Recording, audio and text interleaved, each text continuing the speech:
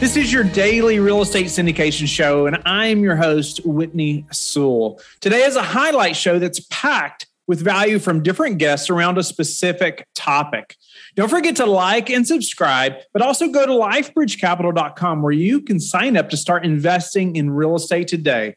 I hope you enjoy the show.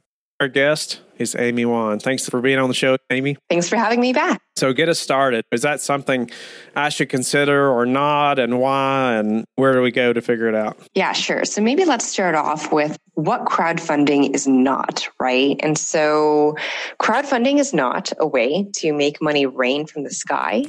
It is not a way for folks to, go find capital when they have no other ways of finding capital. I just want to make that really clear. I always get a lot of calls. I got one last week, right, from someone who was like, hey, I want to do a $50 million offering. And I was like, great. Okay. And they're like, and I want to build a real estate crowdfunding platform. I'm like, okay. And so as we were going into conversations about why and what specific projects he wanted to do and stuff like that, the story was they wanted to raise $50 million for an office building. And I asked him, how much money can you from your investor base actually bring to the table? And they said $1 million. And I said, okay, well, are you going to get financing on this project? Because then you don't have to raise all $50 million. Maybe you only have to raise like 10 or 20. And they didn't want to bring financing. And so this is where a lot of people, I think, have unrealistic expectations. If you can only raise one yourself and you want to go to the crowd to get the other 49 million, you're going to be very, very hard pressed to do that, right? And there are ways that you can bridge the gap in what you need versus what you can bring to the table without crowdfunding too. And so we can talk about that. But I guess maybe first let's talk about what are the types of crowdfunding, right? And there are 4 types. So the first type is donation-based crowdfunding. And that's like GoFundMe, right? So it's, if I go and put up a GoFundMe page, then you, Whitney, you give me $5 and in return, you get good, happy feelings, right? So that's not what we really do in the real estate industry. There's also rewards-based crowdfunding. So that's Kickstarter, Indiegogo, right? If I am doing a rewards-based crowdfunding campaign to, make really cool pens, then you, Whitney, give me $5 and I give you the first edition of this really cool pen. Again, not what we do in the real estate industry so often. The other 2 are what I really call investment crowdfunding. And these are the ones that real estate folks can use. Most of your listeners will be using what we call equity-based crowdfunding, right? And so that is, I'm raising for a real estate project. I already have a loan term sheet or something like that. So I've got financing. I just want to bring the equity piece to the table because I don't have that capital myself, or I'm trying to conserve my capital, right? And so I will go ask the crowd, hey, just like I would in a regular real estate syndication where I'm doing like a 5-6B or a private offering. Instead, I'm going to go to the crowd. I'm going to advertise, give me this equity money and you guys will get a return on investment. And then the last one is debt-based crowdfunding. And there's a lot of real estate debt crowdfunding platforms out there. The one I was general counsel at previously was Patch of Land.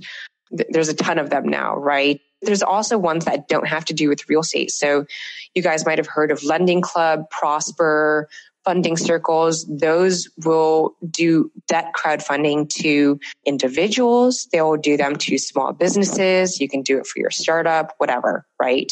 So those are really the 4 types. What we're really going to concentrate on today is equity-based crowdfunding, where you're bringing the equity piece of the pie to the table. I think the next thing to tackle is who should be doing it and who should not be doing it. So there are different types of crowdfunding. We talked about accredited crowdfunding, Rule 56C, which is probably the type of crowdfunding that people in the real estate space tend to do the most, if they do it at all. There are other types of crowdfunding, regulation crowdfunding, regulation A+, where really it's much more of a niche thing and you're not really going to use it as a strategy unless there's really good justification for it. So the type of crowdfunding I'm really going to be concentrating on today is Rule 506C of Regulation D. So I would say folks that are equipped to do this, it's probably not going to be your first deal if you're just starting off with real estate syndication. Why? Because when you go off and you generally solicit to bring in accredited investors, those investors oftentimes tend to be much more sophisticated. They're more experienced.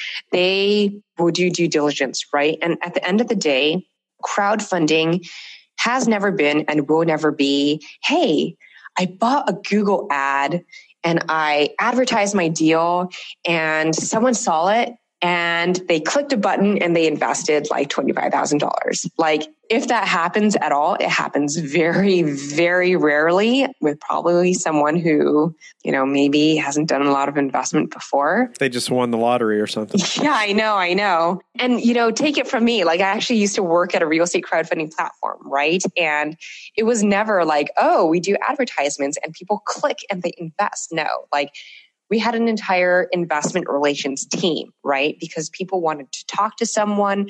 They wanted to make sure this isn't some Ponzi scheme. This isn't some scam or illegitimate operation, that there are real people and there's a real company that operates out of a real office somewhere in the United States, right? If they're close, they may want to come meet you. If they're not close, they want to know that other people invest with you, that you have a track record, that you're great with underwriting. So, a lot of people tend to call and say like, oh, I don't have a list of accredited investors yet. I want to go crowdfund. And I always say, no, start off with friends and family. Why? Because you don't have a track record yet, right? You want to build your track record. And who is going to trust you more than friends and family? And hey, maybe when you get 1 or 2 or 3 deals funded with friends and family that are paying out, maybe one of them exits very quickly, whatever. And then you start getting more and more accredited investors, right? That you're meeting through meetups or, like podcasts that you do or networking events, at Joe's conferences or whatever. Once you start getting that track record underway, then it's a lot easier for people to invest in you. Because you can say, hey, these were the last 3 deals that I did, right? You can give them examples.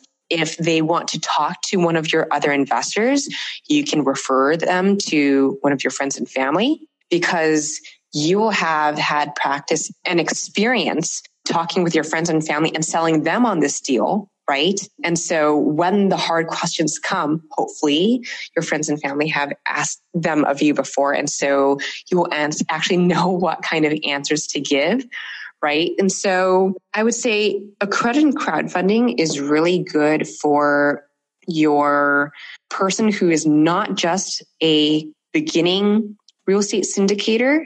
I think a lot of people always come in through the door thinking it's the answer to all my problems. And I'm just telling you it isn't, right?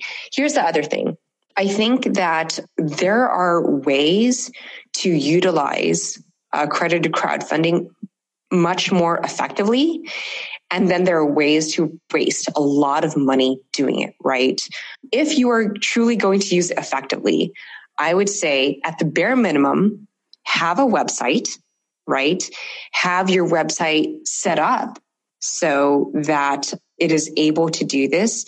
And, while you can go and use one of the white label crowdfunding platforms, you don't have to. There are much, much cheaper options of doing this. And I say this because, I've been in real estate crowdfunding since the beginning of 2014. And I've seen people, they've wanted to reinvent everything from scratch. They want to go hire this tech team or this outsourced dev team and spend, hundreds of thousands of dollars building a real estate crowdfunding platform, or they even want to go white label one. You don't have to do that, right? The technology is not going to be what takes your business and makes it super scalable. There's not going to be a great ROI because real estate crowdfunding sites are a dime a dozen. There's so many out there. I think in 2016, there were probably over 1,000 of them, right? And so don't waste your money or your time trying to build all this from scratch. You don't need to, okay? There are much more effective ways of doing this. Also, if you're going to do this effectively, I would say you want to make sure that you have a very good marketing team, right?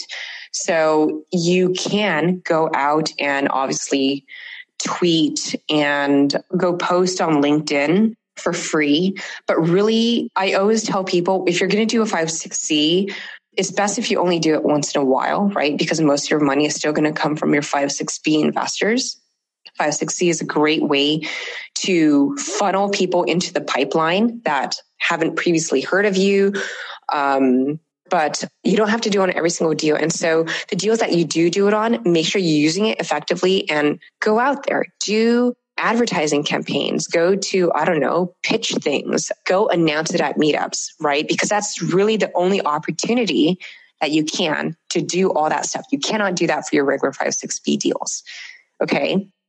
Our guest is Cam Zainabadi. Thanks for being on the show, Cam. Thank you for having me, Whitney. Dr. Zainabadi is both a medical doctor and a seasoned real estate investor. He has teamed up with Silicon Valley to remove any barrier for syndicators to enter online real estate crowdfunding. These barriers imposed by current platforms include high cost, stringent assets under management criteria, exclusivity agreements, and many more. Cam, thank you again for your time. This is an interesting topic, especially for syndicators, and I feel like we should all know more about crowdfunding probably and what that is and why that relates to our business. And so let's jump right in and tell us, a little more about, your background, your business in real estate, and, your crowdfunding piece here that you're building. Absolutely. I mean, my background, as you said, I'm a medical doctor, but I've known all my life that real estate is the way to build the best way to assets. So right after residency, when I started, it was actually during the financial crisis, and I started building my real estate portfolio through purchase of many single family homes in the area, in the markets around where I was working. And then I expanded that into multifamily portfolio. Then I went into, through my kind of connections I made in this real estate business, I started investing as passive investor in syndications. Then I jumped into 2012, and afterwards when crowdfunding and became a viable entity through the Jobs Act, and there was these crowdfunding sites trying to take root and take hold of that segment of the crowdfunding market, and for real estate, I started investing with them. So that's really my personal background. Besides real estate, I've also invested in angel. I've been an angel investor. I've made connections in the Silicon Valley. And that's where really my strengths are, that I had connections and relationship between both the real estate market and a good knowledge of it. And also from the VC side or angel side, I kind of really got to know the workings of Silicon Valley and how a startup could succeed. Nice. It's interesting, just your history in investing. I mean, single family and multifamily, then you went passive in syndications, and then also, then got into crowdfunding as well and other types of investing also. Talk a little bit to us about, what you're currently working on in the crowdfunding space, and let's jump into what crowdfunding is and what you're doing there. Let's go back a little bit. In order to sell any kind of security, usually SEC frowned upon general solicitation. That meant that you could only, whether it's stocks or real estate, you can't really go and advertise it, for example, in the Wall Street Journal or nowadays in online on the internet or social media. That was really frowned upon until around 2012. And later on, when, we had this crowdfunding exemptions and the 506C exemption and things like that. And that allowed actually kind of the burgeoning or the rise of this whole sector of the market, which is actually one of the largest growth sectors, about 50% year over year. So it's going to get larger and larger in the future. That's no doubt about it. So crowdfunding allows, for example, let's talk about real estate because that's what we're here for, allows, real estate professionals such as syndicators to take advantage of that because, as you know, syndicates were limited to the pool of investors they knew. I mean, they usually have a core of investors and they always are trying to get more investors to invest with them. And this is, there's certainly wide part of the spectrum. There's really high, the really successful syndicates that have large amount of asset under management. And there's a large sector of the market that's just trying to build a network of investors. So what does that mean? They could be able to acquire larger asset classes. You're kind of limited by really money, right? I mean, that's always the issue. So this allows really those syndicates that are trying to build up their pool of investors to jump into the arena and be able to be more successful. The way to do it typically is through 506C. That's most of what the real estate syndicates have done, because Reg A, which is the one of the other two ways of doing crowdfunding, is very difficult and strenuous and it's very difficult to do it. And most syndicates don't really do that. It's really kind of a pre-IPO, and it's just time and money consuming. So it doesn't really work. The CF or crowdfunding exemption, actually, the limitation is really allows only $1.07 million, but that actually has changed. So the big limitation with crowdfunding exemption was you could only raise about $1 million, which, it's most of the time it doesn't really work for any kind of syndicated deals. However, there's been a new ruling, which is going to go into effect in the next few months. It's going to raise the limit to $5 million. So that's a big deal for crowdfunding exemption. That allows more of these real estate syndicated deals to be able to actually use a crowdfunding exemption. So those are the three different exemptions we talked about. Where Park Place comes in is, in my investment with the crowdfunding platforms, which I'm not going to name, I found that there's certain limitations and there's certain strengths to them. They highly vet their deals. So that means the end of the funnel really allows only 0.2% of all the deals that they vet to go through. So it's a very difficult selection criteria for them. And number two is the cost they impose on syndications could be anywhere between 5 to 7%. So as you can imagine, if you want to raise $10 million, it could be quite a bit of money. Their deals are kind of limited to the larger syndications that are really kind of okay with that. But that leaves a large amount of the, startup syndications and mid-sized syndications out of the arena. So what some of these syndications have done, they've created these portals for themselves, either through white label software and allowed to build up the pool of investors. As you can imagine, it's very difficult to market yourself to the entire, internet community because, their strength is not really in that. Their marketing was more towards the friends and family model. It's not really their segment of strength. So having said all that, I realized, listen, this is just, it's time to change that really. And that's where Park Place came from. I spoke to a few of my, associates from Silicon Valley, and they kind of did some due diligence for me. I said, yeah, this is actually a really good idea. And the idea is create a platform that basically it's a marketplace where syndications could list their deal. It's very simple to list. They could list it within 10 to 15 minutes. And the listing goes live. And then from the investor side, the investors, if they search for a deal and if it meets their, for example, location, certain criteria, then they basically connect. That's what we're doing. We're facilitating those transactions and meeting up of the investors with the syndications. We're not getting a cut of that. That's the model that's different. We're trying to democratize the entire sector. And I believe there's many ways to, as far as the company's health financially, you could monetize it from a different way than the current crowdfunding platforms, and a way that would create a more of a win-win situation for both investors, both for syndications, and of course for us to be able to survive and financially and bring more of our services to the community.